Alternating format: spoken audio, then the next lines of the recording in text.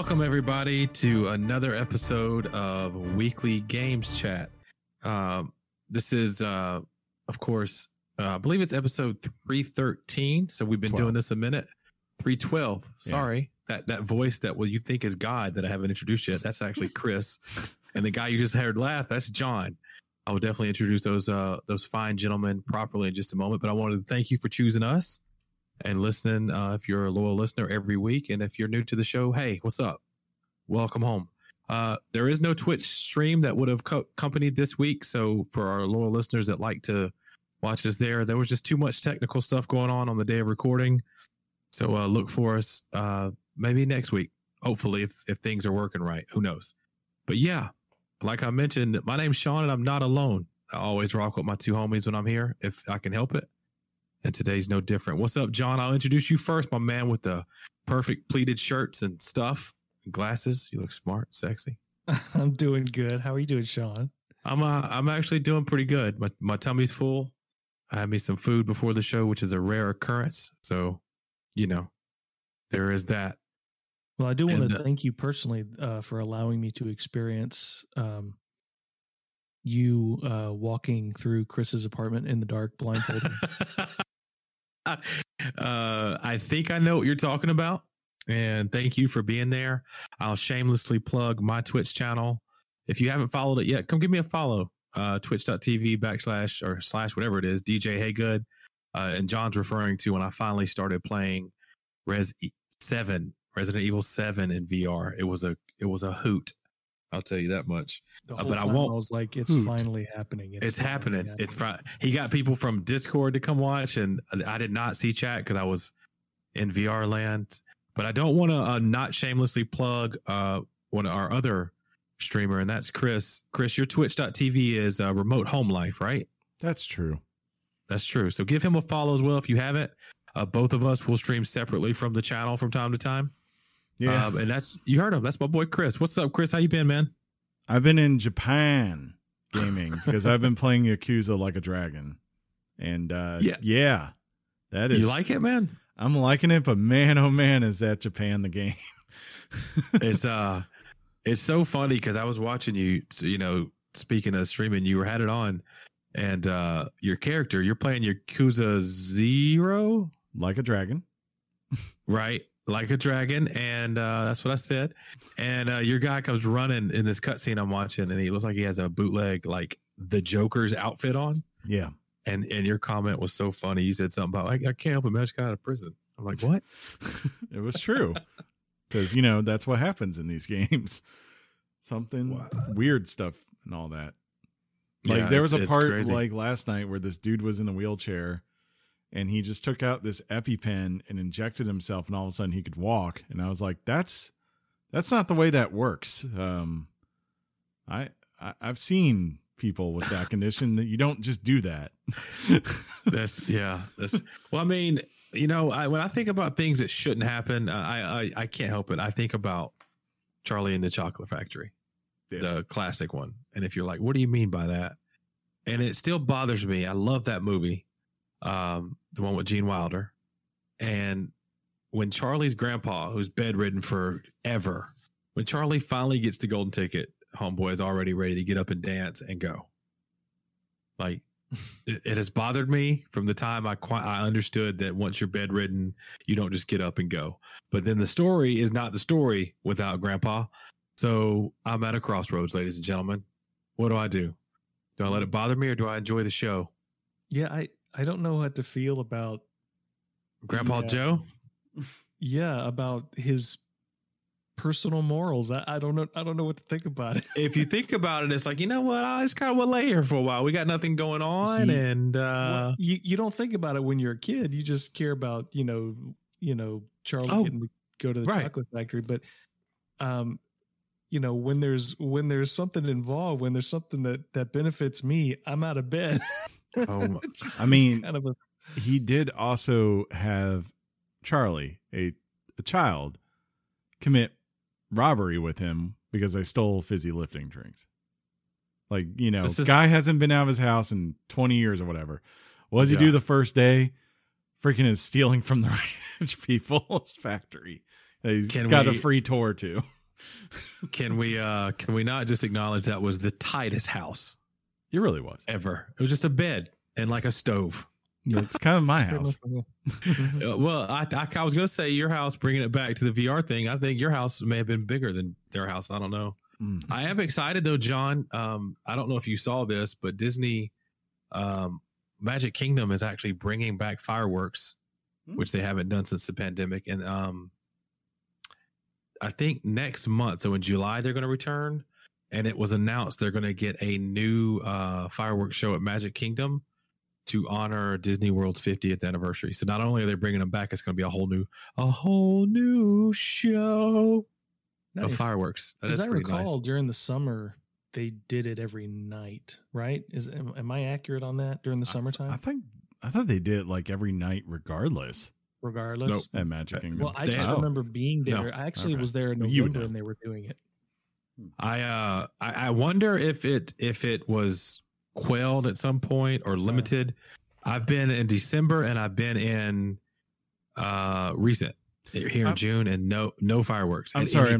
I meant like before the pandemic, right? Wasn't it? Oh yeah, they did it every night. Yes, it was every night. People would flock to the middle, right in front of Magic Kingdom, the castle. Yeah, and actually all around the park, and the park would dim its lights, and the same sounds running through all the speakers, but it's delayed, so you hear it like it's supposed to be. It's kind of amazing technology. Nice. Yeah, it's if you've never experienced that, even if you're somebody who's like, I don't care about no fireworks show, it really makes you end your day at Magic Kingdom as magical AF, and you love it. So can I just say that in my mind, the kind of person that doesn't like fireworks does not sound like, I don't want to see no fireworks show. I mean, to me, that's like the prototypical person in my mind that is all about, man, we about to watch the fireworks. Blow fireworks some stuff up. We're talking about a show. Fireworks. I'm going to go see Wanda, Big Boom Lady, down on Highway 80, right? I'm only gonna the Bang Bang Lady? Yeah, whatever her name is. I can't remember. Locally Boom Lady. Yeah, Big Boom Bang Lady. Not to be confused with Big Boom Lady. Look. About the Bang Bang I was Lady. trying to make sure we didn't get into a trademark violation, but you just blew past that. No, I mean, we can talk about a commercial that airs and plug their business that you only see them around the occasions you need fireworks, and on a very local level, these commercials run.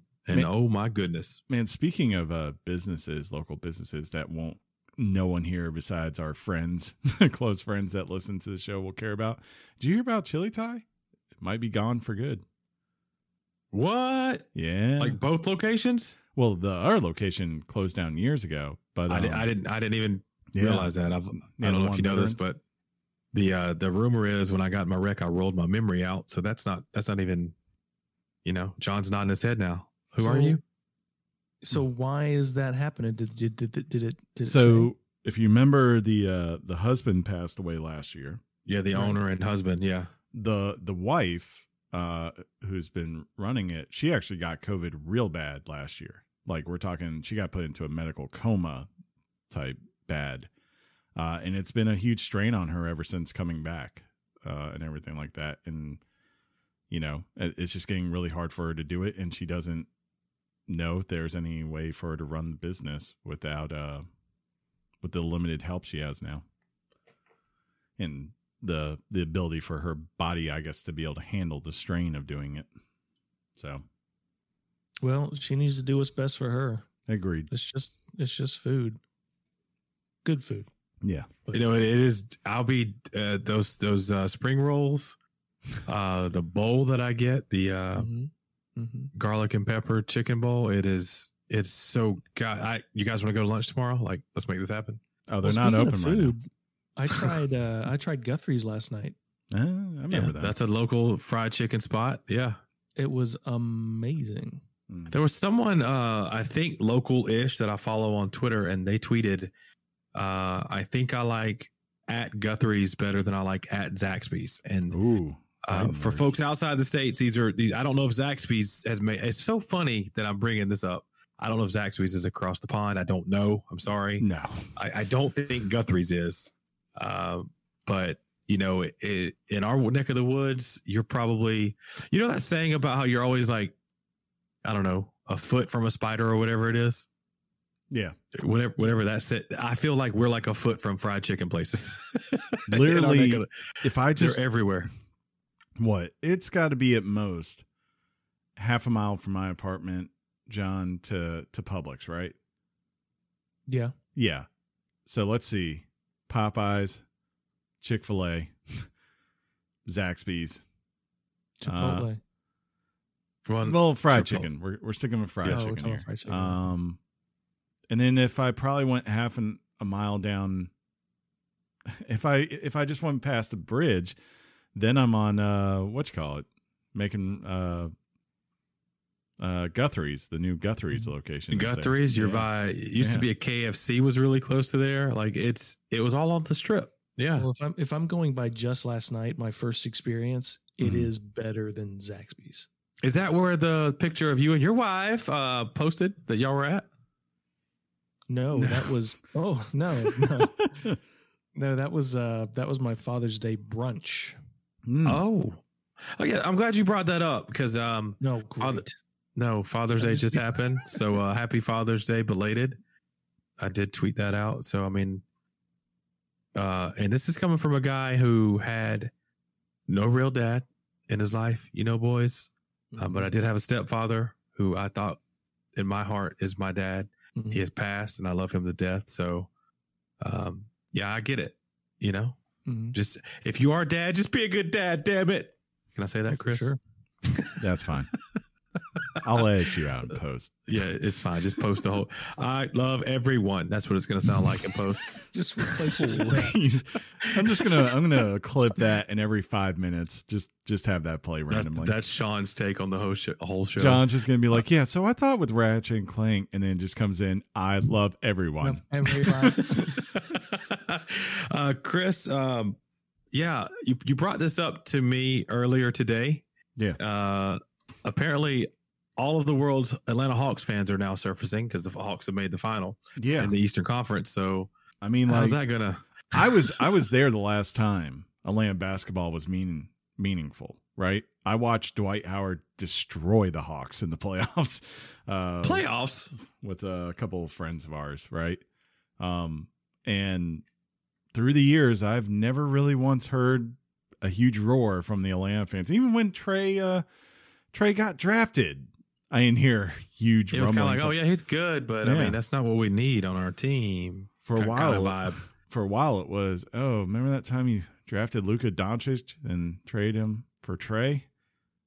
Good move, Atlanta. But I haven't heard anything as far as fans, but all of a sudden they beat Philly, and everyone on my Facebook page suddenly became Hawks fans, which is cool. Think y'all are going to lose, but y'all had a good year, so enjoy it. But you better be back next fall. I better not see you bail. Your words. Yeah. You may eat your words. You never know. I didn't think they'd win their series against the Sixers. I really didn't. It probably helped. They won. It probably helped that the point guard in the other team had a mental breakdown. It appeared. So yeah, possibly. I don't think that's not to be left out. Soccer fans, the Euros and the Copa America are still going on. Sorry, and I mean, just keep watching the tournaments if you're a fan. It's brilliant soccer. I'm sad though, and I just want a little bit of for you guys to relate to me, some relatability. So my favorite player in soccer, and the reason I like a team that I've brought up on this podcast before, Tottenham, is Harry Kane. Such an English name, right? Harry Kane. He's a fantastic striker. Isn't that the name of your Richard? It at one point, surprisingly enough, fun fact, it's Michael Caine's son. It was the time I did a remix and blended Harry Potter with Big Daddy Kane, and we got Harry Kane. That's what happened. And so henceforth, it was named that. See, Big Daddy Kane is the name of my. But he's been in so in soccer, they don't have like it's not the same as trading like in the NBA, NFL, that kind of thing. They do transfers, and there's a transfer window and this, that, and the other. So he's rumored to be leaving my beloved Tottenham. So I don't know. Is it okay to like just a player, which made you like the team, or do you have to carry on to like the team? No, I'm that way with LeBron. True. I feel that a little bit. I was that way with Michael Jordan. I haven't liked the Bulls since he left. Yeah, so, you haven't liked the Wizards since he left too. I never liked the Wizards, just like Michael Jordan. But yeah, now there's news coming out that these clubs in the European Soccer League are offering upwards of almost $140 million. Plus like players, like, so basically trading players for this Harry Kane guy. I want him to stay so bad, but who knows? So that's, John's got that look on his face. That's enough about sports, huh? No, just enough about soccer. Hockey's going on too, John. We could bring it back to basketball. Talk about the Western Conference. Yeah. Sports, John's fave. But no, in all honesty, it's a good. There's so much going on in the world of sports. Hopefully, you find something you like it. Kind of like I found and have enjoyed the first. I found this. First 2 episodes of Loki, dude. I'm digging that show. Man, I started that show and I turned it off. No, but it's only because the Roomba got going. And I couldn't hear the dialogue, so I just stopped it and I forgot to go back to it. Yeah, I'm gonna jump into that. It was amusing me. I watched it for like the first 10 minutes. Yeah. I found it very amusing. It's almost like it had the Guardians of the Galaxy vibe going on. A little bit. In a weird way, it does. Loki's he's a pretty big character, and he's been in all of the. It showed the list of the movies he's in. He's a big name in a movie, so they've got archived like video stuff that only Marvel can pull out from those movies that fit with his show. Yeah, and they do that right off the jump in the first episode. It's fantastic. Mm-hmm. So I'm anxious to see where this goes, kind of what they're doing. There's one good theory out there I've seen. What's that? At least with the TVA. The theory is that the TVA is located in the quantum realm. Oh. Yeah. Because time doesn't really apply there, right? Right. And that's kind of what they implied on the show. So that's the one theory I've seen that I was like, that could be right. I did see a clickbait type situation on Yahoo. I believe it was Yahoo that said also there's an Easter egg hiding in plain sight. Yeah. And it usually happens when they're in the area that Loki and Owen Wilson go to a lot. Mm-hmm. And apparently it's just there. Okay. And I don't want to click on it because I don't like viruses on my computer. You have computer hate. And or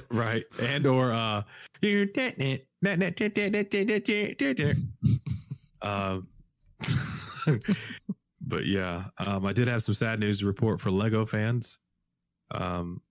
Lego Boba Fett has fallen off the windowsill and he's everywhere, and I'm devastated by it. I remember you talking about this earlier. I was totally paying attention to it. Yeah, the light was coming in my room, so I was like, maybe I can just push the blades up instead of down. Let me go and twist the thing. And completely forgot that Lego head Boba Fett was there. Well, just don't let Ginger eat any of the pieces. She's banned from my room because I'm currently rocking a different headset that is half working because she ate straight through the wire. Straight through the wire of my gaming headset. Oh dear Lord. Yep. So sorry.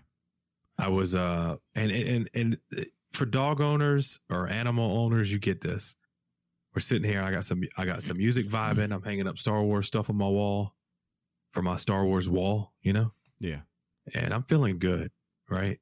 It has nothing to do. I'm going to say this, and you're going to think it does. It has nothing to do with the fact that the wife and the kid were away. And I was jamming. I don't get to do that a lot in my room. And I look over, and Ginger she's got the wire in her mouth. Having the time of her life. And about the time I look at it, she bites one more time, and the wire, one half drops from her jaw. And I went, you gotta be kidding me. And then they do the thing. It's so pretentious as a dog. They can't help it. I say, bad girl. So she drops the other half and then starts licking her lips like, but I don't give any F's because it was good. I'm like, you seriously just go sit there and lick your lips? Damn straight. This be. But Yes, I'm probably going to, after the show tonight, probably going to run down. I was going to take advantage of Amazon Day, but I think by the time you hear this, it's over. Is that right? Amazon Deal Day? Well, yeah, if you didn't do it tonight. Prime Day ends at midnight on Tuesday. So if you hear this on Wednesday, which you will, hopefully you got your stuff. Because if not, that's hilarious. Yeah. But yeah, anything else, boys? Anything else happen? Anything you want to add to the intro? I do want to add this. All right. I finally got around to watching The Leftovers on HBO. I was gonna say, what is that?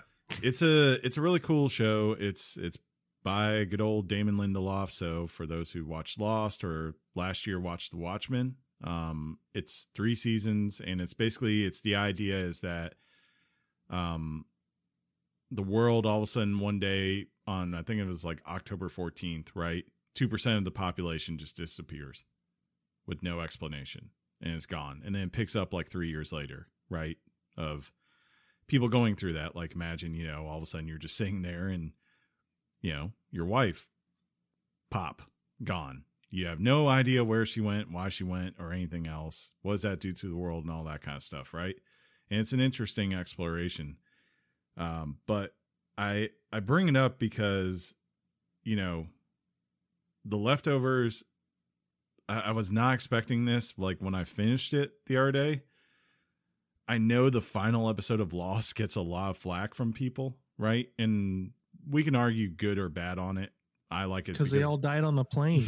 I like it because the emotional stuff, right? The characters. But I get like there are people who don't like the flow of it and, Bad Locke versus Jack and all that kind of stuff. But I have to give it to Damon Lindelof because if that's his low point now, I'll go on the record and say I said it last year with Watchmen, and it's just as true with The Leftovers, if not even more so. Those are probably 2 of the best series finales I've ever seen to shows, and that includes Breaking Bad. So, if you want a really good payoff and some really good drama, go watch it. Because like the last 10 minutes of that show is crazy, just like getting what you get from him.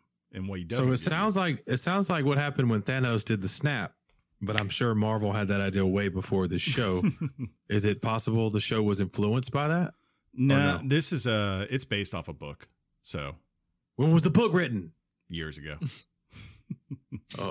Yeah. But no, I mean, like it's good because again, he's gotten very good of like, I don't give you every answer you want, but I give you enough that you feel satisfied and you can kind of then be like, this is what I think, not this is what is. Right. But I don't want to ruin it. But if you've ever thought about it, like seriously, people for years have been telling me to watch the show and I finally did it. And I was like, wow, that's really good. And it's not too long. It's only 3 seasons, 10 episodes. So if you wouldn't have said 3 seasons and 10 episodes, that you would have got but yeah, I mean, you've never told me about this, I don't think. Yeah. I've been doing it low key. Yeah, you have. And I kind of feel some way about it, but it's probably fine. I'm Ron Burgundy. Yeah, I'm Ron Burgundy. But we do have a topic coming up. Chris, do you think we're pretty good on intro time, or do we hit at least the 15 minutes that we like to get? Yeah, we're like 24. We are well done. Let's tighten this up and get ready for,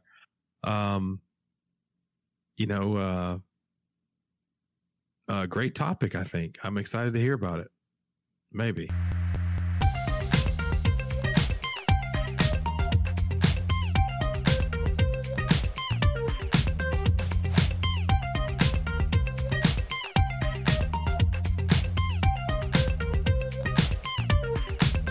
And we have arrived, like we do every week, to the topic time. Whether you fast forwarded to this part or you listen to that, I'm going to say it. It's an epic intro, like it always is. Thank you for being here. And without further ado, what I'm gonna do, that doesn't go well. Need to work on that next time.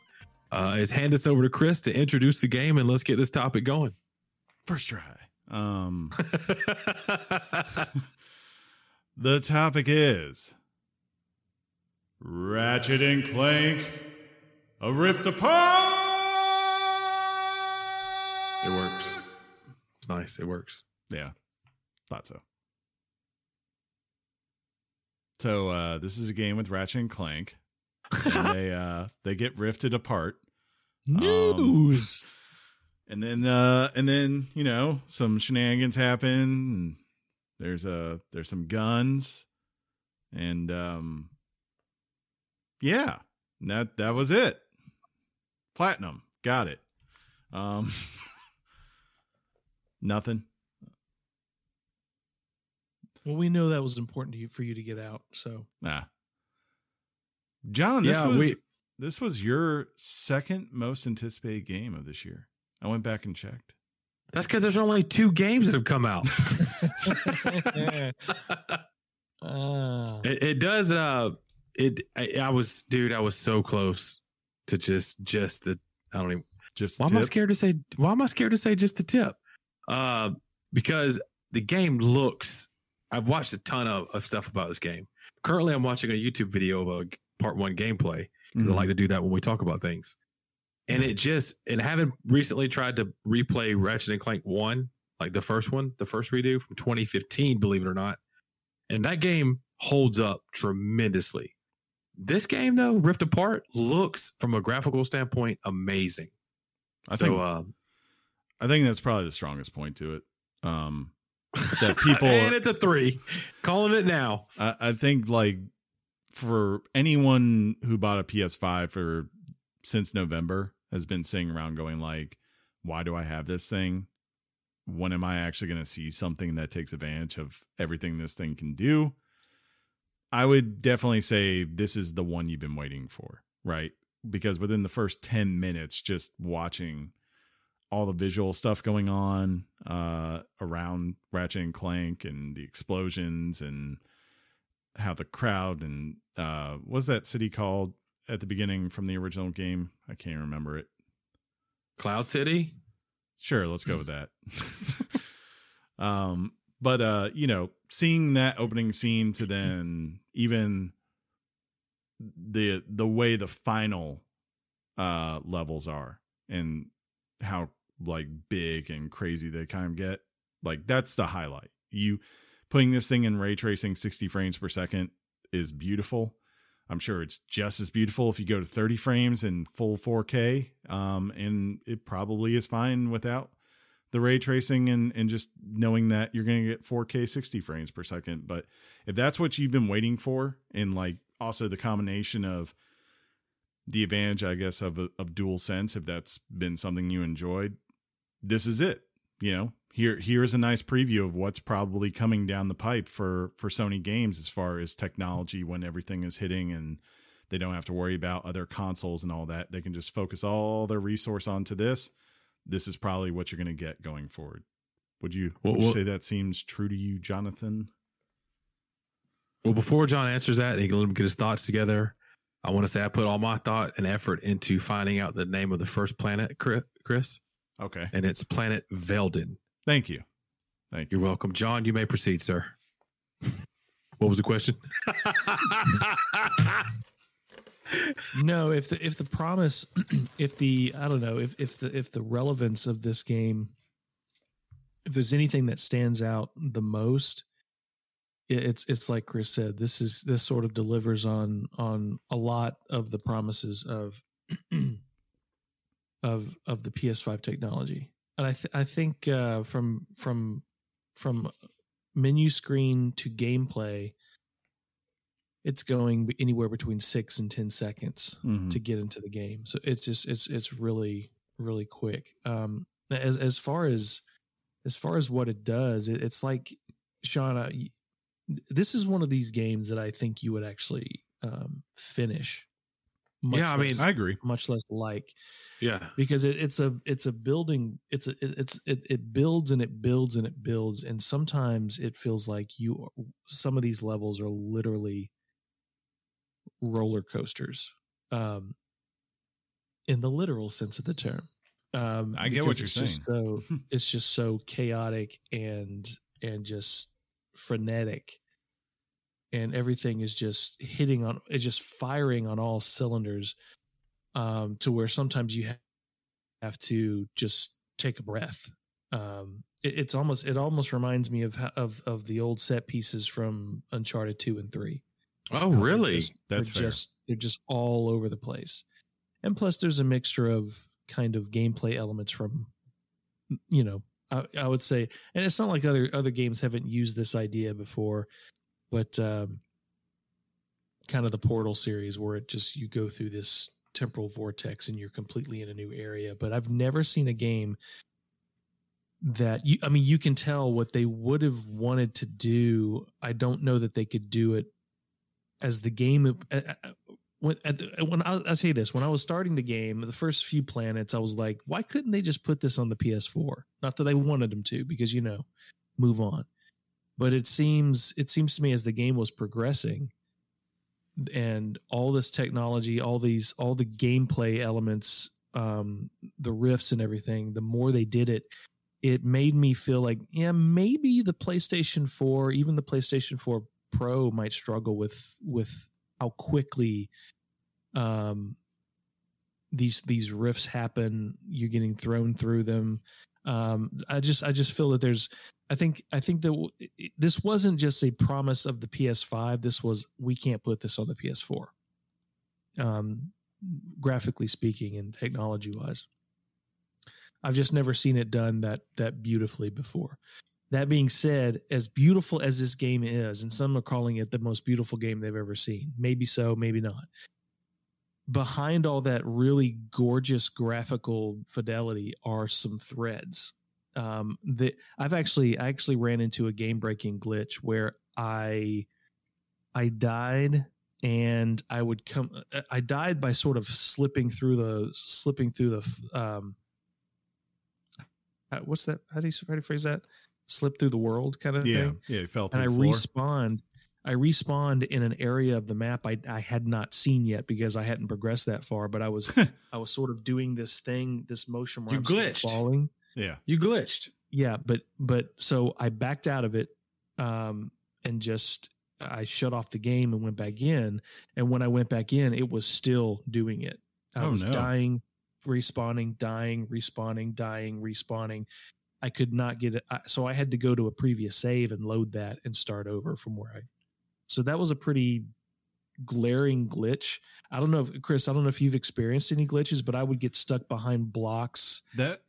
Weird things would happen in the game that just sort of showed the threads of an otherwise absolutely gorgeous Pixar looking game. Yeah. But it almost seems like it could, as well as it plays and as good as it is, it could have used maybe a few months in the oven. True. To just sort of, you know, iron that stuff out. I don't know how your gameplay experience was.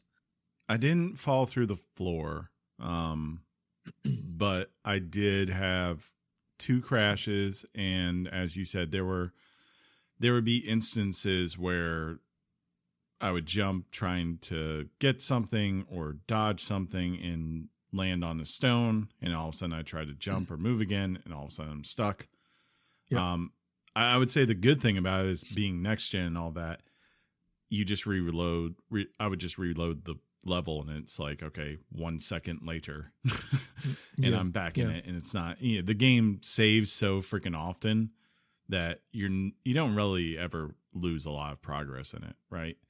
But yeah, that there are definitely some bugs where I'm like, okay, it's pretty clear they just wanted this game out by June, right? Regardless. And I don't know if it need like 3 months, but yeah, it would have been nice to know if they had put a build out and just been able to have QA testers for a month go over it and say, this is happening, and report it back to them, how many more of the bugs they could have gotten out in, say, like 30 days. Right. Yeah.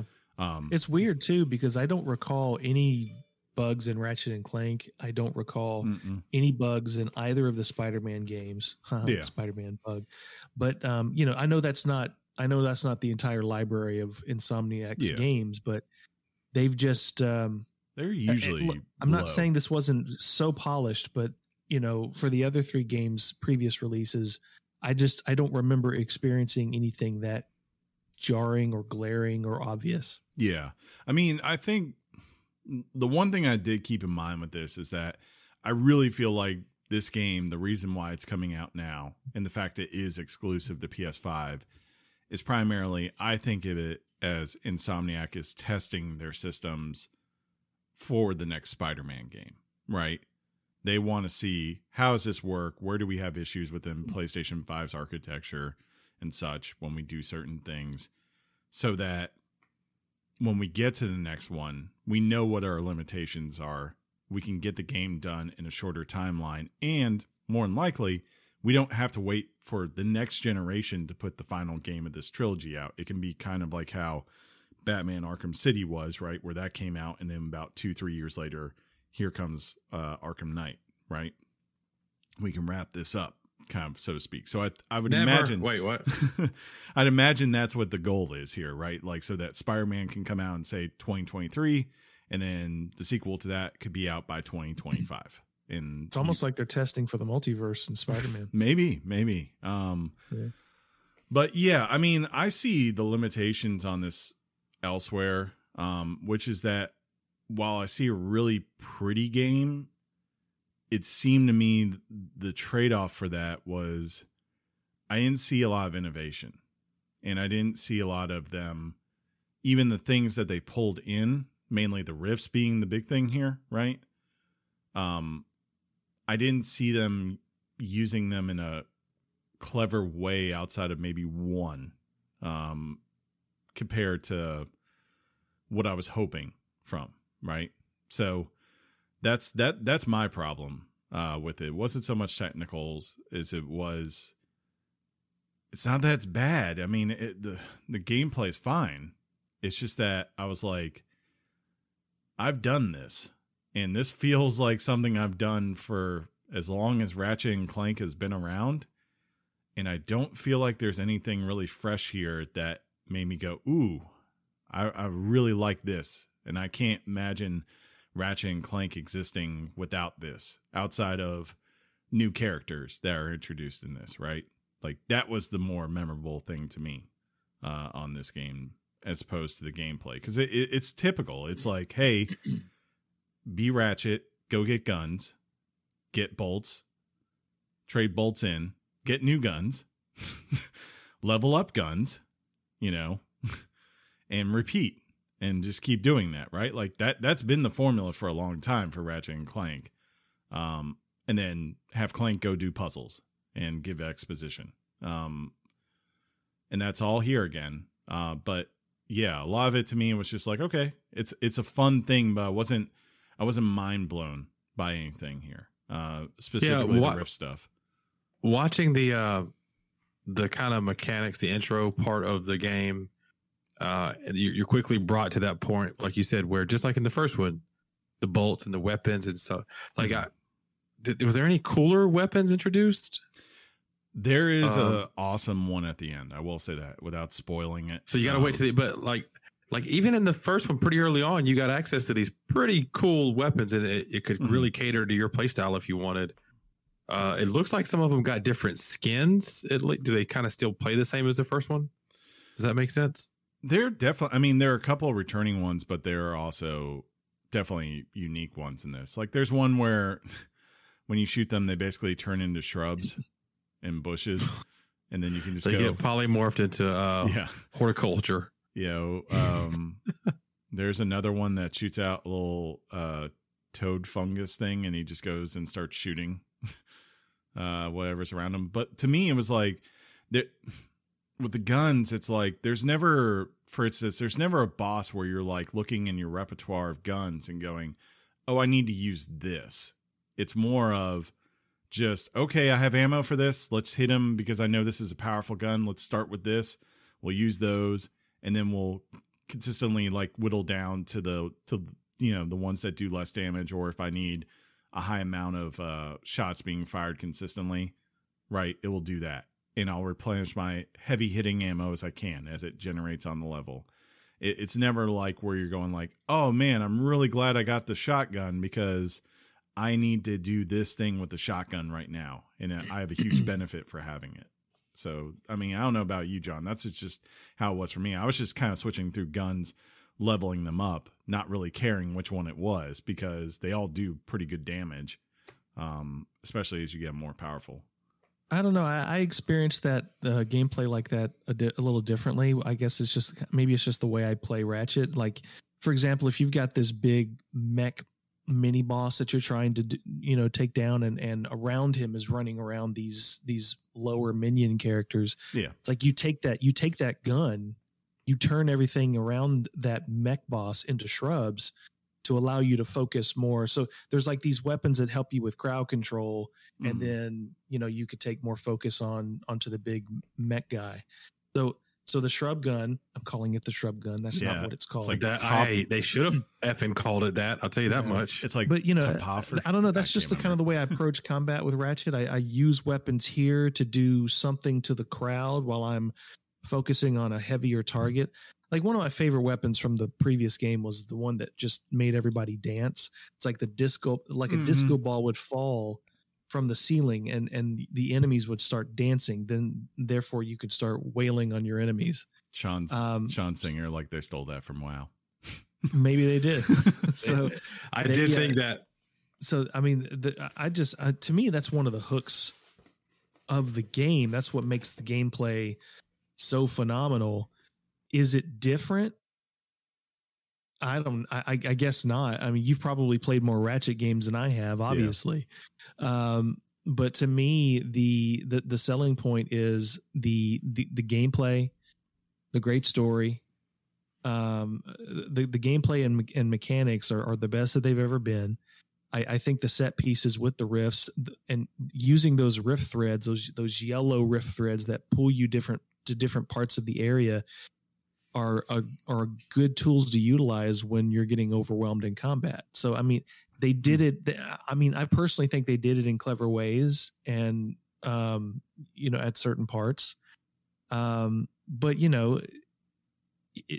Naughty Dog's, modus operandi never changed. I mean, it really never did. Their gameplay never changed. Their shooting never changed. It was more about the story. Yeah, that's about the story. And when it comes to the story of this game, the story is really great. I agree. So when it comes to that, I mean, Sean, I don't know. You probably when you're introduced to Ratchet in the first game, at least the first game on PS4, you're immediately introduced to the idea that this Lombax is pretty much alone in the universe. I mean, there's no one else like him. And these rifts in the second game are these dimensional rifts where you discover there's another Lombax in another dimension. And basically the gameplay style is, you switch between characters. You don't get a choice necessarily of which one you operate. This Lombax goes to this world to do this. This Lombax goes to this world to do this, and eventually they meet somewhere towards the end of the game to, put all their work together, and they finally meet. But they're in contact with each other. It's just that they're working together, going off and doing separate missions. Yeah, and you can basically for the most part, do anything within relative order that you want to once you've been to a world. But it's a telling the stories of these two Lombaxes just really, really hits a good storytelling beat consistently throughout the game. It would have been nice if they weren't necessarily, I don't know, clones of each other. Yeah, that's the thing. Because whatever you do when you're Ratchet immediately affects the upgrades for Rivet. Yeah. Which is the female Lombax, but they're both. She's a great compliment to Ratchet, and I can see them doing some DLCs and maybe spin-off games with her. She's, I think her creation is relatively successful. Yeah.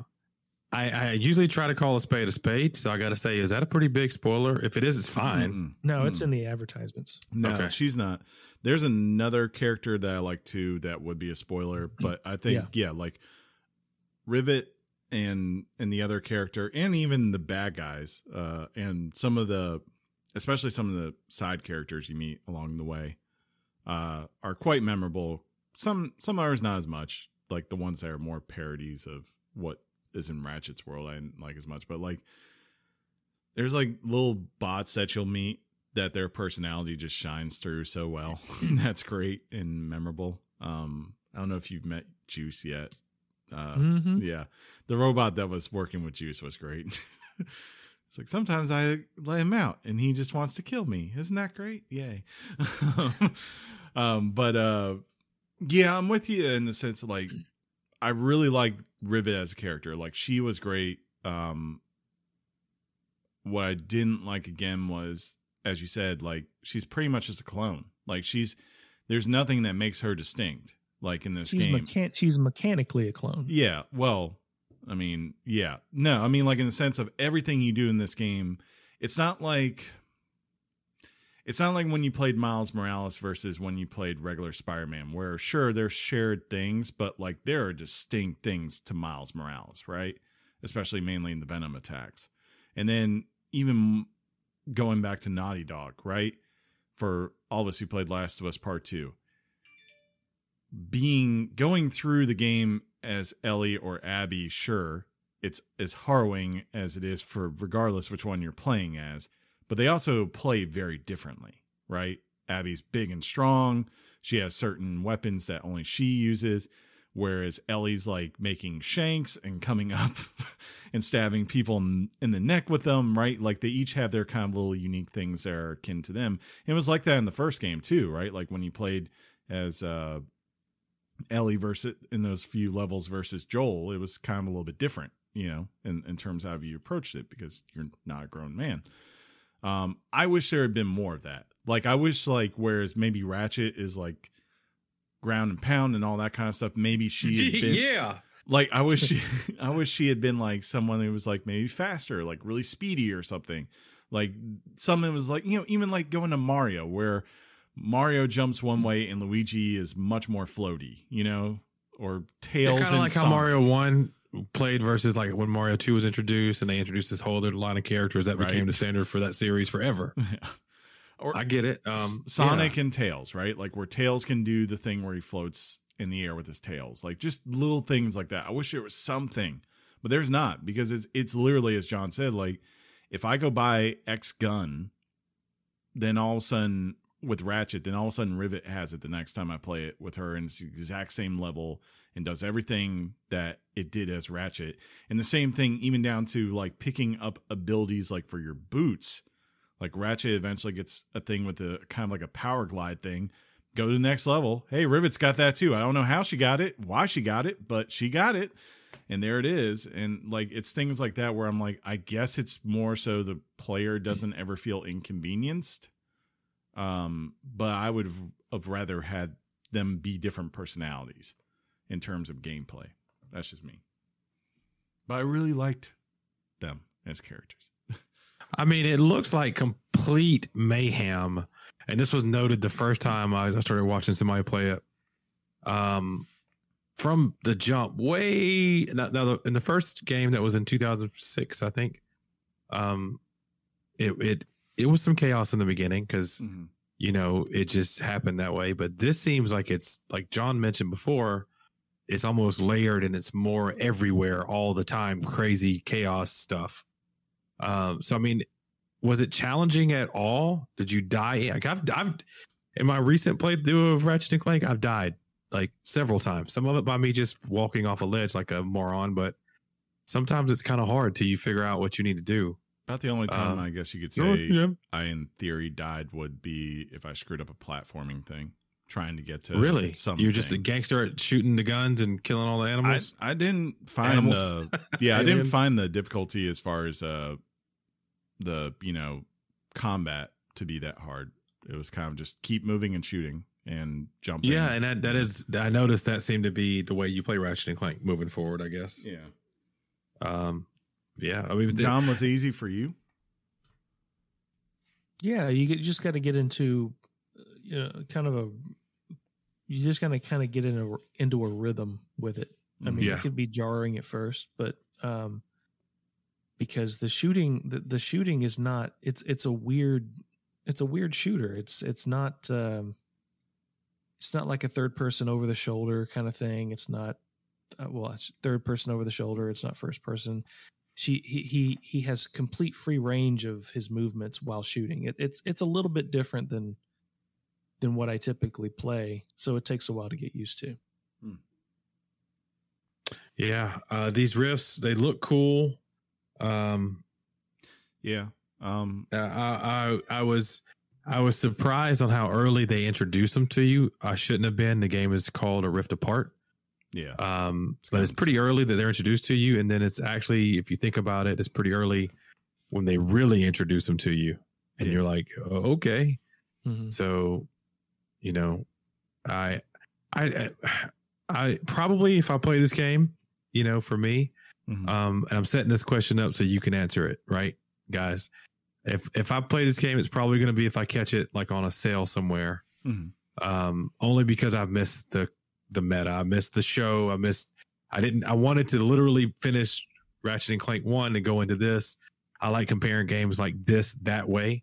And it does come with a hefty price tag right now, $69.99.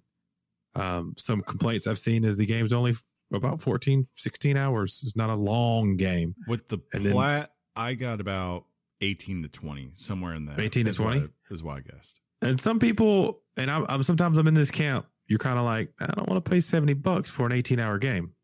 I'd much rather pay $70 for a game like The Witcher, which my friend Chris has told me, easy 100 hours. Like you feel, you know, you kind of want your money's worth. But moving forward, if a potential buyer right now doesn't want to fork out the $70 and you catch it on X dollar amount of sale, what kind of, where do you put this as far as where you would buy it? Or if you're like, no, I'd buy it right now for $70 again. Yeah, I would. I mean, do I think it's the greatest game ever? No, but I'm sorry. I am not going to be one of those people that goes, it must be this amount of time. You know, like, sure, maybe if it was like a 2-hour game and you came back and told me it was $70, I'd be like, And I definitely get the point of arguing or debating like, hey,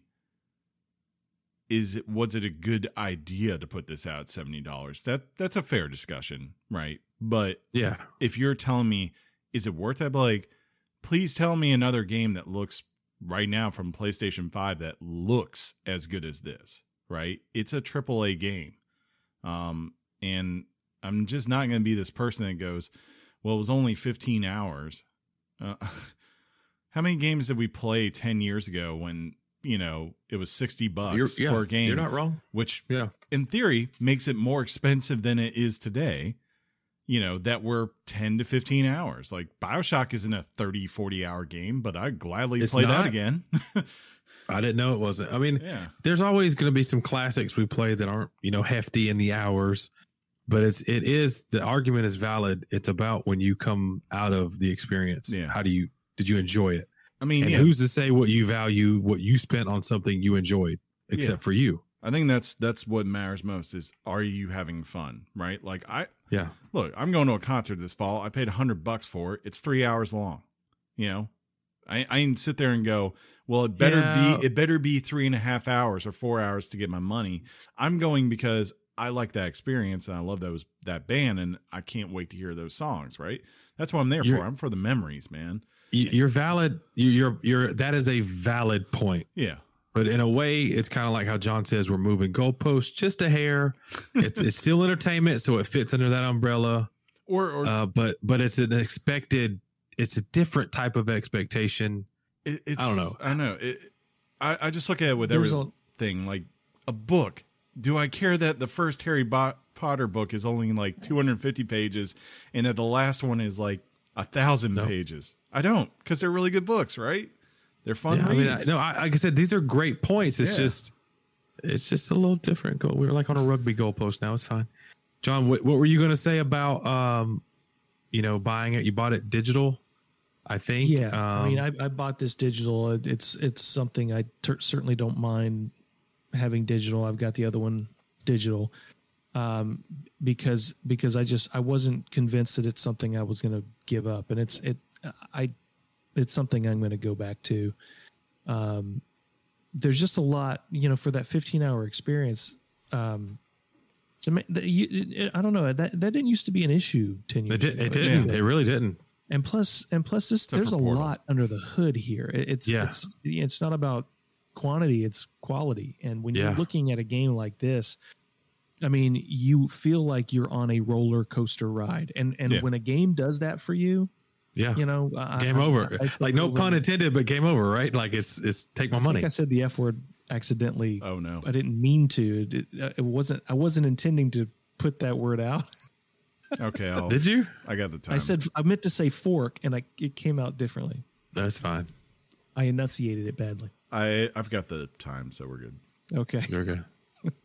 Dang it, Joe. If he does have an edit, and we're here talking after the edit, and we don't know he edited, it's going to be funny. Yeah. Right? So no worries. Means no worries. How long have we substantially covered this topic, or is there anything else you boys want to add? Because I mean, you guys have not pointed out, at least that maybe you have said it in this sense. You said this is the best looking game on PS5. Yeah, I don't think you've done it the justice on how these colors pop. No, it's like probably. Oh my God! It's like the biggest compliment I can give it is that after looking at this, I'm in my mind going, man, if you're gonna make a Sonic game on Series X or PS5, if you're gonna make, you know, even if at some point Nintendo is doing through Switch Pro or whatever, if they can, or I guess whatever comes after Switch Pro, right? Like, or just anything that can look Pixar-esque. This is the kind of quality I expect now, right? Like, it can't just be simplified. I want you to be able to go all out and make something as cool looking as this in terms of graphics, because I mean, we've been wanting these kind of ideas forever. Like, whether first it was like 2D cartoons, whether, you know, when we go back to Ori and all that, and Cuphead, right? And now it's, I want the next thing, which is 3D animation, and this feels like it's arrived. And I want everyone who has a character that could fit in 3D animation to take advantage of it going forward. John? I mean, that's fair. That's fair. John's messing with his audio. Yeah, I'm back, I think. Kind of. Yeah, here you're substantially lower than you were, but it's fine. We can fix it in post. Just mark mark. That's way better. Yeah, that's perfect. Yeah, I got to take advantage of the year warranty, I think. I mean, if anybody from Shure is listening, tighten that up. I mean, I do have a couple of knocks. I think I can agree with Chris on the lack of variation between the characters. Yeah. But I don't. I mean, it's tricky. It's always tricky with gameplay when you. I'm sure that they were probably mulling around whether to actually make those types of changes, but I think it comes down to making sure that Rivet and Ratchet don't ever visit any of the same worlds, so that the gameplay surrounding them is utilized with the upgrades that they separately would have, ideally speaking. So there's a lot of gameplay and development that goes into doing that kind of thing. It could very well have been a very different game than what they ended up with had they decided that that's how they wanted to go. I think it's a valid criticism. It can be jarring sometimes, but I think they just relied on the narrative of the game, the fun of the game, to sort of keep you from breaking, I don't know, reality with that kind of idea. You don't think about it all the time. But for me, in the first game, the PS4 game, I tended to enjoy Clank's mini game sort of side quests a little bit more than I did this one. There's a particular thing that Clank has to do as sort of a side quest that I just found completely derivative and boring.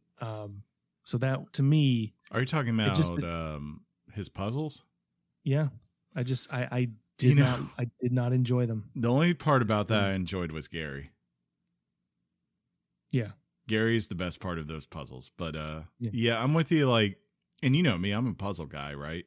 Mm-hmm. I didn't think they were really hard, I was just like, okay, this is. It reminded me of. Did you ever play Lemmings way back on like PlayStation days and stuff like that? Those games where you just like have tons of these lemmings, and the idea is to get them through a level, as many as you can alive. Like that's what it reminded me of, and I almost feel like their commitment to the puzzles shone through when one time I was doing one of them and I paused and I realized on the menu that there's an option to just skip the puzzle, and I was like, oh, well, apparently you guys didn't think a lot about these. If you're just being like, hey, skip this if it's too hard, I guess. It's they looked cool. Yeah. I just was not in the, I don't know, man. I just wasn't in the mood. Whenever it happened, I was like, okay, let's just get through this. I will say, and I can't remember the little character's name. Glitch. But what was it? Glitch. Yeah. That part's a lot better. Those segments. So Sean, there's these segments in the game where you have this new friend. She's this little tool that goes into systems to kill viruses, and you go into the system as her and you shoot these viruses and all these things. You're like this little spider creature. She's absolutely adorable. I would love to have like a mini DLC of her doing all these things. That sounds really cool. It's some of the coolest. I mean, the shooting mechanics were awesome in that particular section of the game. I always looked forward to doing those. So that maybe that was kind of a trade-off. It's like they put more time and more effort into those, because I just thought those were absolutely super fun. It was fun to navigate the world in that, because you would, it works like true circuitry in the sense of like you're going and all of a sudden you're walking up the wall and then walking in 0G, like hanging upside down, right? And going around to navigate to get to a platform to press a button to open up a shield and then shoot the thing below you. So it was just like, I agree. Like that level, and It Takes Two would mean you were in space or whatever. Remember that one? A little bit. It's probably, I'm with you, John. It's the one point of any kind of puzzle or gimmick where I was like, wow, they really pushed this out all the way. Like, and I was looking for that with the riffs, and I don't think I got that, unfortunately. Yeah, but it's partly due not only the gameplay of those segments, but it's the character of what's her name again? Glitch. She's so charming, and she's so likable. She so wants to please, Ratchet.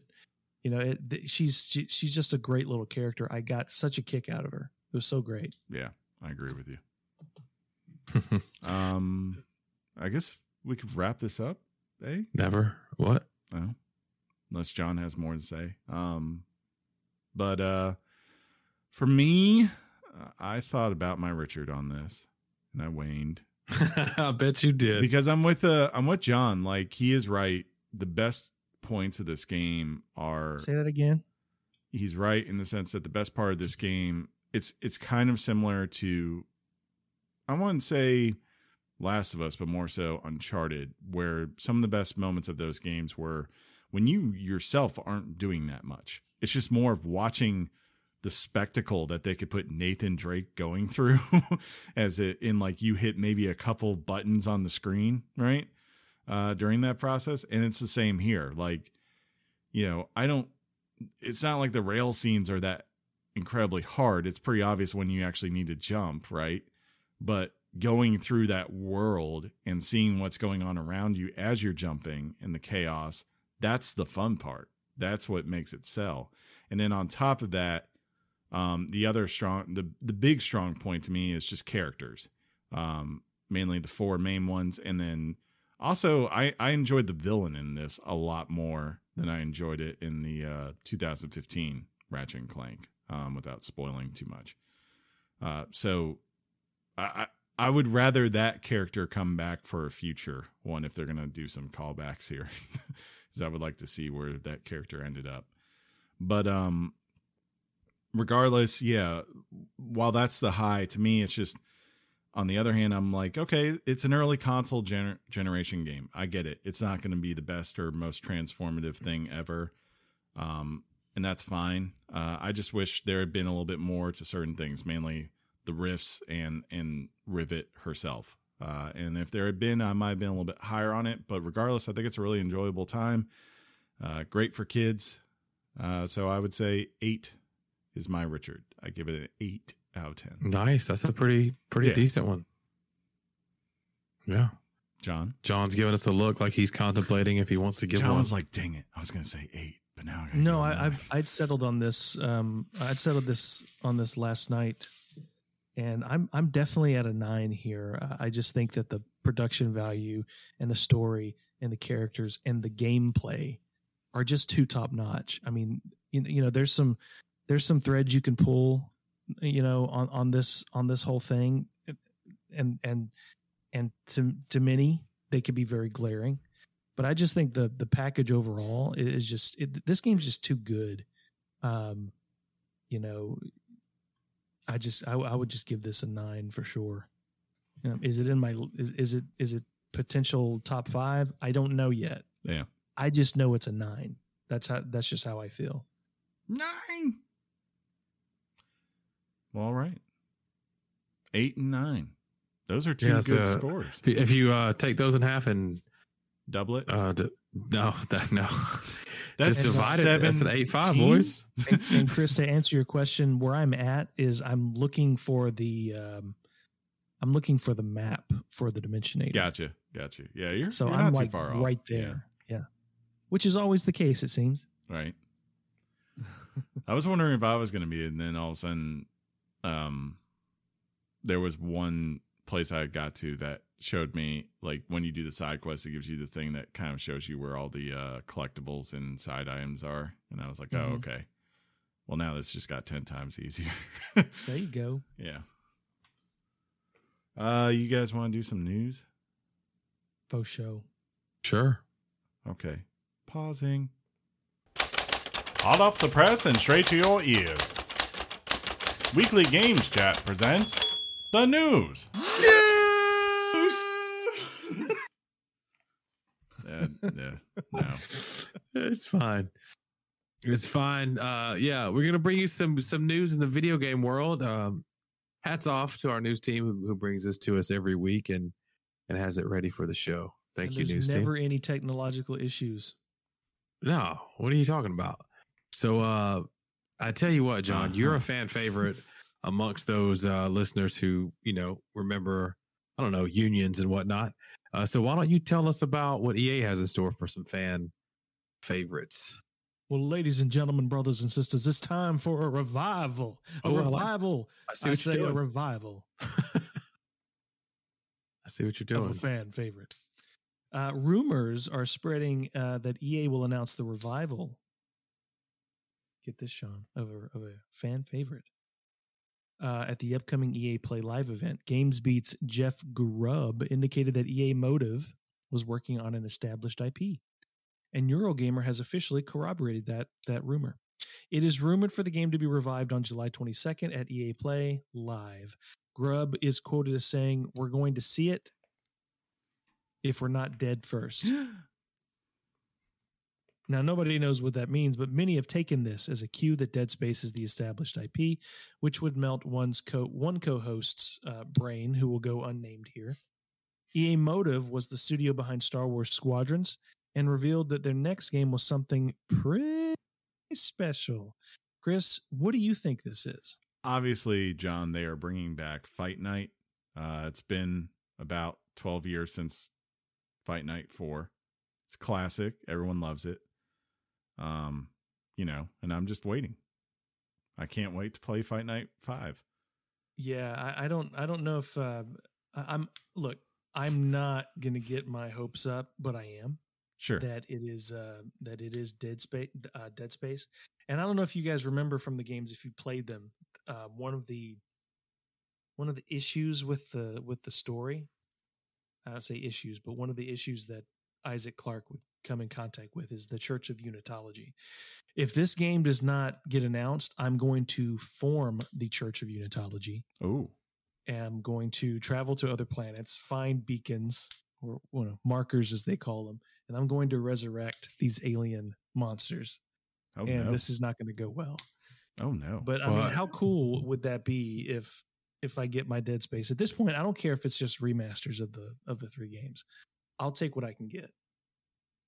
Well, I'll tell you this, and this is just a piece of advice. 1, get excited, because that's what we do. 2, lower your expectations. Lower your expectations, and it'll also be 3. If you continued that click that you were doing, there might be a small group of people who are going to revive on you and come at you, bro. I was going to be the head charge of those. That's funny. But I'm going to pull a classic John here and say, thanks for asking me what I think's coming back. I don't care what you think. Just ask Chris directly, because hey, Sean, I don't care about EA games. What do you think is coming back? I think it's clearly Dead Space. Like they wouldn't have said what they said without it. It just makes sense. It just makes sense. I would have said a couple of years ago, no way, but they did make a new Skate game, or they are making a new Skate game. I did not think we'd ever get that from EA. So if that's possible, maybe. Well, they're bringing back college football. If that had not already been announced and talked about at length, I would have said maybe that's a fan favorite, obviously. Please let that be what it is. It's just they're talking about college football. And EA Moto was like, yep, we finally got Kurt Herbstreit back in the booth. If it's not Dead Space, that was a poor tweet. Yeah. Or the quote, wherever that came from. That was, why'd you do that? If that's not what it is. Plants vs. Zombies is finally back, folks. Wait, where did it go? I see it all the time on my Xbox Games Pass. Wait, what? Speaking of returns. Yeah, something we haven't seen on a storefront in a while. Right. Cyberpunk 2077 has returned to the PlayStation Store after being away for 186 days. That's like almost half a year. If not. I'm not sure. However, Sony has cautioned players that could still experience performance problems. That could improve over the course of the year, as promises have been made that the version will continue to see fixes. A tweet from PlayStation reads, quote, Cyberpunk 2077 is now available on the PlayStation Store. Work on the PlayStation 4 version continues, with fixes and updates to be released throughout the year. For the best experience on PlayStation, playing on a PS4 Pro or PS5 console is recommended. It is clear that Sony has received assurances that fixes will continue to be made. Cool. And we brought this up the other day. Somebody on, was it my stream or your stream, Chris, where they mentioned they were firing up the update for Cyberpunk. And we were like, must have been yours. Yeah. Yeah, you were in the Discord hanging out with me, right? Yeah, and I think I saw a thing today where they're like, well, is it better? And pretty much what they did on the base PS4 version is they removed a large chunk of the people on the street and the traffic, especially when you're driving. And that's how it runs nicer now, I guess, or maybe more stable is the better way to say. I don't know. Don't buy that game there. Unless you have a PS5, folks. Speaking of games, we have more new possible games that we want to talk about. And this is from the folks over at WB Montreal. We haven't even seen Gotham Knights, and we're getting word that WB Montreal is looking to start up a brand new AAA game. While the Gotham Knights game is currently wrapping up production, PC Games, do I say it? PC Games In? Is that that's how you say it? I've never heard this word in my life. PC Games In has spotted a job listing that might give insight into what they are up to next. A listing for senior gameplay animation programmer seeks talented individuals to work with its game dev team responsible for a new IP. The ad goes on to say that WB Games Montreal is focused on developing games that expand the DC universe in the interactive space. Nice. No one knows what to expect from this new project. Thoughts, prayers? People are talking about a Wonder Woman game. Yeah. That could be cool. That could be really cool. It's what I wish and dream for. Yeah, just so well, there currently is a DC superheroes game that should be next week's topic, but I don't want to put John on the spot like that. IGN gave it a 6. I thought you weren't. WGC could give it a 7. Hold on. Are you trying to say that you are being affected? That your devotion to something, willing to check out, is being curved by a review? No, just take it as a statement of fact. Yeah. IGN, well, then go get it. It's your game of the year. We know it. I'll go back. We know it in our hearts. I went back to the episode of most anticipated games, and I edited it in for you that DC Superhero Girl High School was your most anticipated game, because I knew in your heart it was. We knew. Much like Doug Bowser responded about Switch rumors, John, I need you to respond right now. I really do. To what's happening right now? in your heart, yes. Yes. How you're being forced to get this game. Well, to me, this was a comedy bit that just went way too far. Dude, the fans it's too late now. It's almost like we stopped news and we're now on an episode of like Intervention, where it was like, no, you don't understand. The game is at your doorstep already. Right. How about this is my Horizon Zero Dawn? It could be, hey, you know what? But to keep that bit going, you got to keep saying how much you can't wait to play it. I can't wait. Then you have to own it's it. In the wrapper. You have till you have episode. to own it. You have till episode 350 to own and beat that game. What episode are we on now? 312 or 13. Yeah, somewhere in there. Okay. For the 350th episode, I will talk about this game. Oh. You heard it here, folks. Somebody's going to keep us to that, and that's going to be hilarious. Right. But enough about me. Let's talk about Doug Bowser. The greatest video game name ever. Pivot. Of a real person. So this is regarding his addressing, once again, the Switch Pro rumors. While he wouldn't confirm or deny, Doug Bowser, president of Nintendo of America, as if you didn't know, has responded to continued reports of an upgraded hardware. Quote, "We are always looking at technology and how technology can enhance gameplay experiences. It's not technology for technology's sake. It's how specifically can technology enhance a gameplay experience, and then where do you apply that technology? Do you want to apply it on current existing hardware or platforms, or do you want to wait for the next platform? And then what's the right gameplay experience with that? There's a host of factors that go into it, and it's something we're always looking at," end quote. Yeah. This is a load of BS. I don't think so. I think he's giving us a lot of clues, but it's not what we want to hear. Well, I don't want to hear anything at this point. I honestly don't think that this is a thing, really something that's on there. I think it was gonna happen, but at this point, if you're selling the way the Switch is selling, and for obvious reasons, I understand, so we can put that caveat in place. Nintendo continues to be the top selling console every month so far, maybe the exception of 1 month, possibly. They're looking at their spreadsheets and going, do we need this? I don't guess we do. Why don't we just table it for a couple of years? It would not surprise me if that's what's happening right now, particularly in the climate that we're in, with hardware being a problem. Yeah. I think if it's happening, it's simply, I think the main thing is the climate that happened unexpectedly. Mm-hmm. I really do. So the hints he's giving, he's saying technology for technology's sake. When do we implement that technology? So they're having conversations at Nintendo whether they're going to even launch this thing in the next year. I think they're discussing it. I think they're going, I don't see what the point is. It's not beneficial to us when we're still leading in the console markets, and there's no reason for us to upgrade when nobody really. See, if that's the truth, they're not thinking like champions. Champions always want to continue to be at the top. You don't want to settle, you know? All right. Here comes Coach Saban. All right. I'm just saying, like, why not grab the bull by its horns and keep leading the charge and keep letting Sony and Microsoft do what they do? And you launch Breath of the Wild 2 with a brand new Switch Pro. I don't understand why you wouldn't do it. I'm going to hold out hope, John. You have let go of hope, sir. I see it and I hear it. Not me. It's coming. I mean, there's no hope for me because Metroid Prime doesn't exist. But you have Metroid Dread. It's a lie. I don't need a Switch Pro for that. Well, you don't. you don't have a Metroid Dread amiibo, so I'm still sorry about that.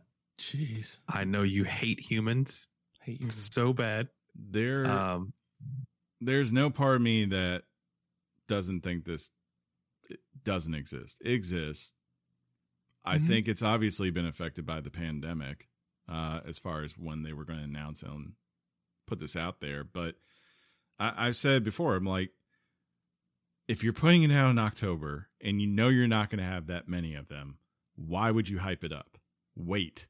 As you said, it's selling right now. Switches are selling. Don't give people a stupid excuse for 3 or 4 months when you only really have one game in that period coming of huge note that's coming next Friday, right? Unless there's something I'm just overlooking. I don't think there is anything till the fall though, right? As far as first party. If that's your case, then just wait. Yeah. And then like the last week of September, say, hey, yes, this is an option that we are putting out there in the market. It will be out the first week of November for those who are there, and it will be limited quantities, and you should expect that. And no, this is not about to become the only version of Switch. This is just an option out there for our most hardcore fans, right? And then go from there. Because I don't think this is ever, I do agree, like, it's not going to be the kind of like similar to the Pro and the Series X, or I'm sorry, the One X. It's not going to be the most dominant form of the console out there, which means while they will do things with it similar to like the 3DS Pro or whatever it was back in the day, I don't think it's going to be something that is overutilized and pushed. It's just, it will be something that's nice for the sake that it probably won't be that hard to get 4K resolutions on it, right? Or at least 2K resolution.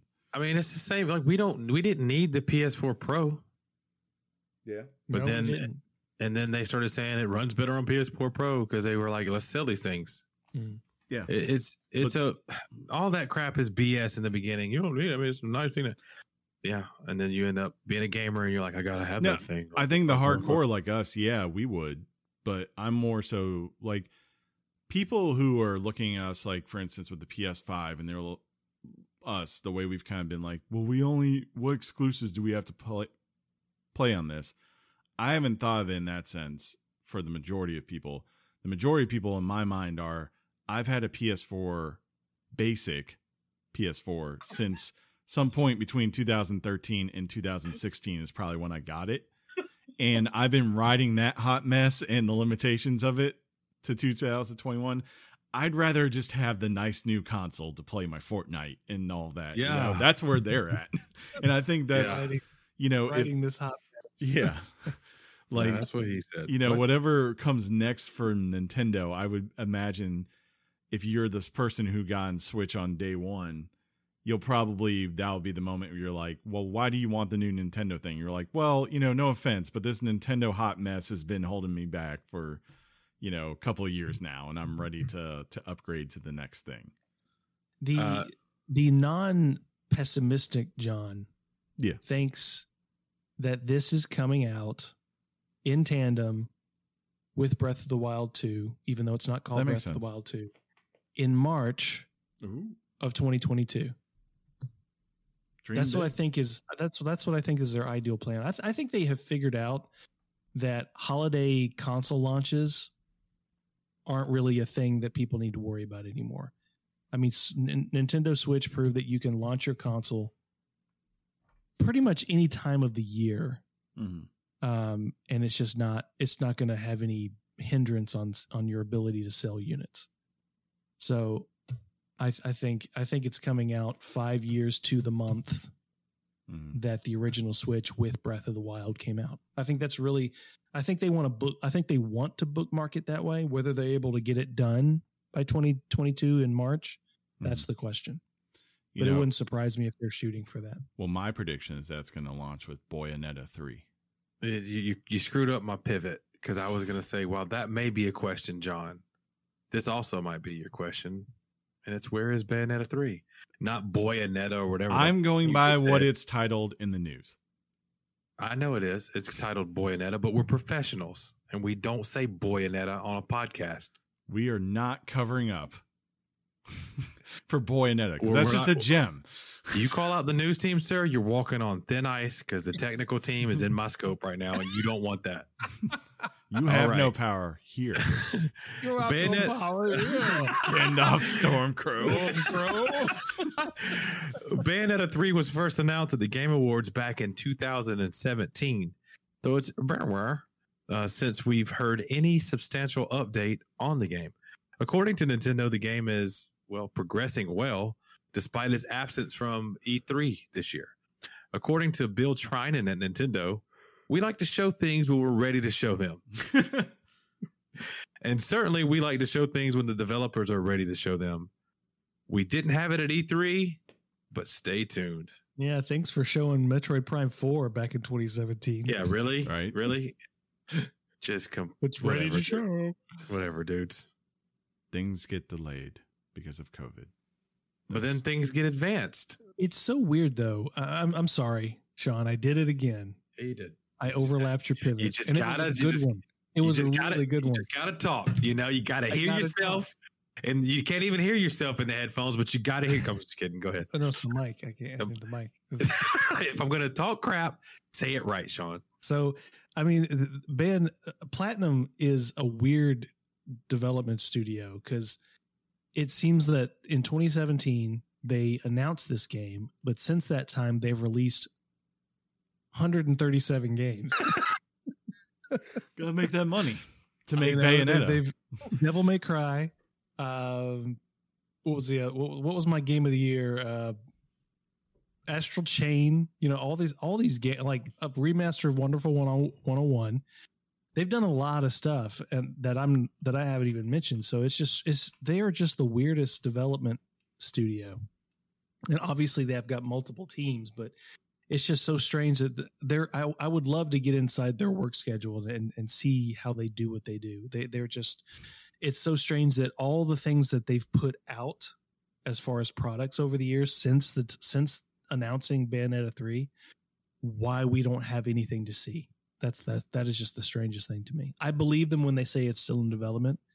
I think Bayonetta 3 is a game that could potentially sell very well on the Switch. So I don't think they're going to give that up. But that's not any advanced knowledge that I have. Yeah, I see what you did there. That's professional. Speaking of things that definitely advanced, John. The Castlevania. I'm sorry. Yeah. No, you didn't. I was going to say, could you just elaborate on that? And you did. Right. So the Castlevania Advance Collection has made an appearance on the Australian ratings board. What does that mean? See, Australia has a ratings board, and they were on it. This hints at the possibility that we might be getting releases / hopefully remasters. That's not going to happen. Of the classic Castlevania games on the Game Boy Advance. This collection would most likely include Castlevania Circle of the Moon, which is not canon, as I recall. Castlevania Harmony of Dissonance, and Castlevania Aria of Sorrow.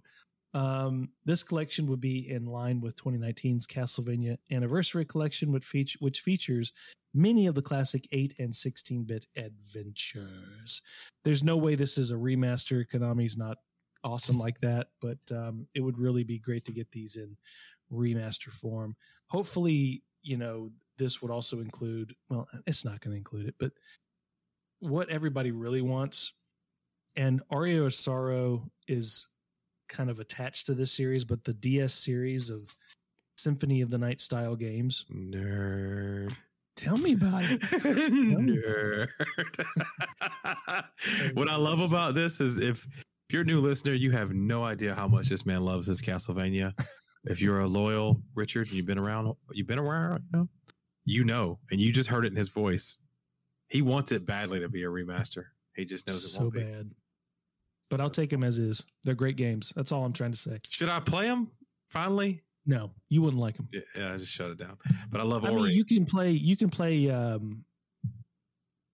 Bloodstained Ritual of the Night on Switch. No, not at all. Not even touch the Switch version. Hot garbage. It's got to be free to. It used to be on Games Pass. I don't know if it is anymore. But if you like that, then yeah, go for the other ones. But if you don't like that, that's what these games are basically. Okay. Well, what I do like is virtual reality. Yeah, you do. So, and the last piece of news I'm bringing this week, which is not the last piece of news, I get to say something about PSVR. Dose. A new report is claiming that Sony plans to launch PSVR 2. They're aiming for a release of this mythical holiday season, but not of 2021, rather than it's going to be 2022. It's not too bad. The report comes by way of Bloomberg, which also is making the claim that the successor will use Samsung OLED panels within the headset, which will be fantabulous.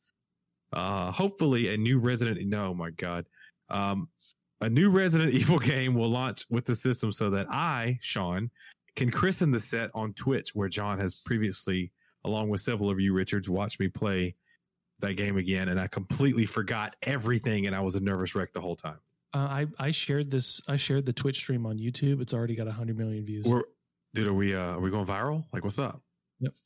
But it doesn't matter anymore because the Twitch stream, Chris can't get it to work. It's true. It's true. So all that momentum. Yeah, just kaput. But what, Chris? I threw you guys a line and we just blew it. They blew it. What he's not going to blow. Finally, this week. Finally, this week. I was going to set you up, but you just blew that, Chris. So P. Hines is sorry. While Starfield was recently gloriously, I can't say that word, revealed at the Xbox showcase at E3, the revelation of an Xbox and PC exclusive left many fans outraged online. Boo-hoo. Pete Hines wants you to know he understands, and he's sorry, boo. Quote, I don't know how to allay the concerns of PlayStation 5 fans other than to say, well, I'm a PlayStation 5 player as well. And I've played games on that console, and there's games I'm going to continue to play on it.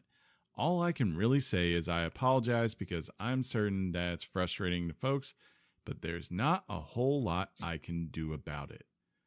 Suck it up, Buttercup, and get on with your lives. It's on PC. It's on your Xboxes. There's like 200 million freaking PC players in the world, by the way, that do video games. So if you want, like, the largest base for people to play games, put your game on PC. That's what I would say. What do you think Phil Spencer called? Can you hear me? Yeah, I can hear. Okay. The dog messed up my mic again. But can you imagine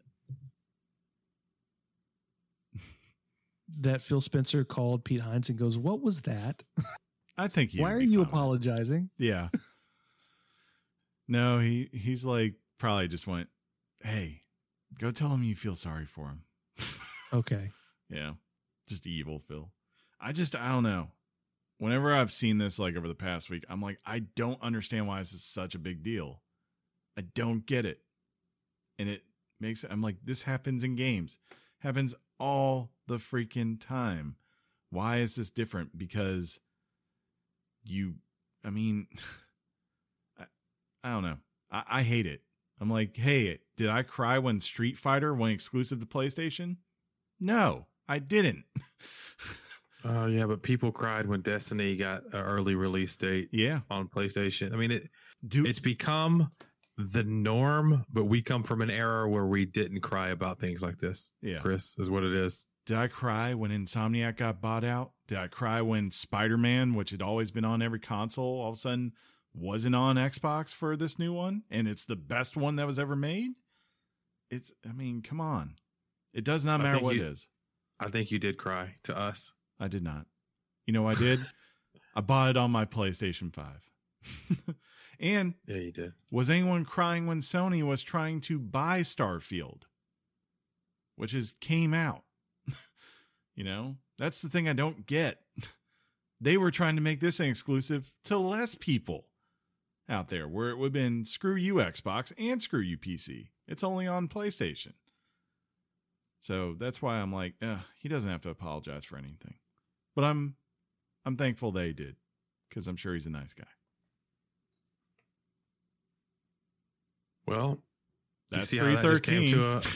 You came to a screeching halt on news right there. That sums up today in a nutshell, boys.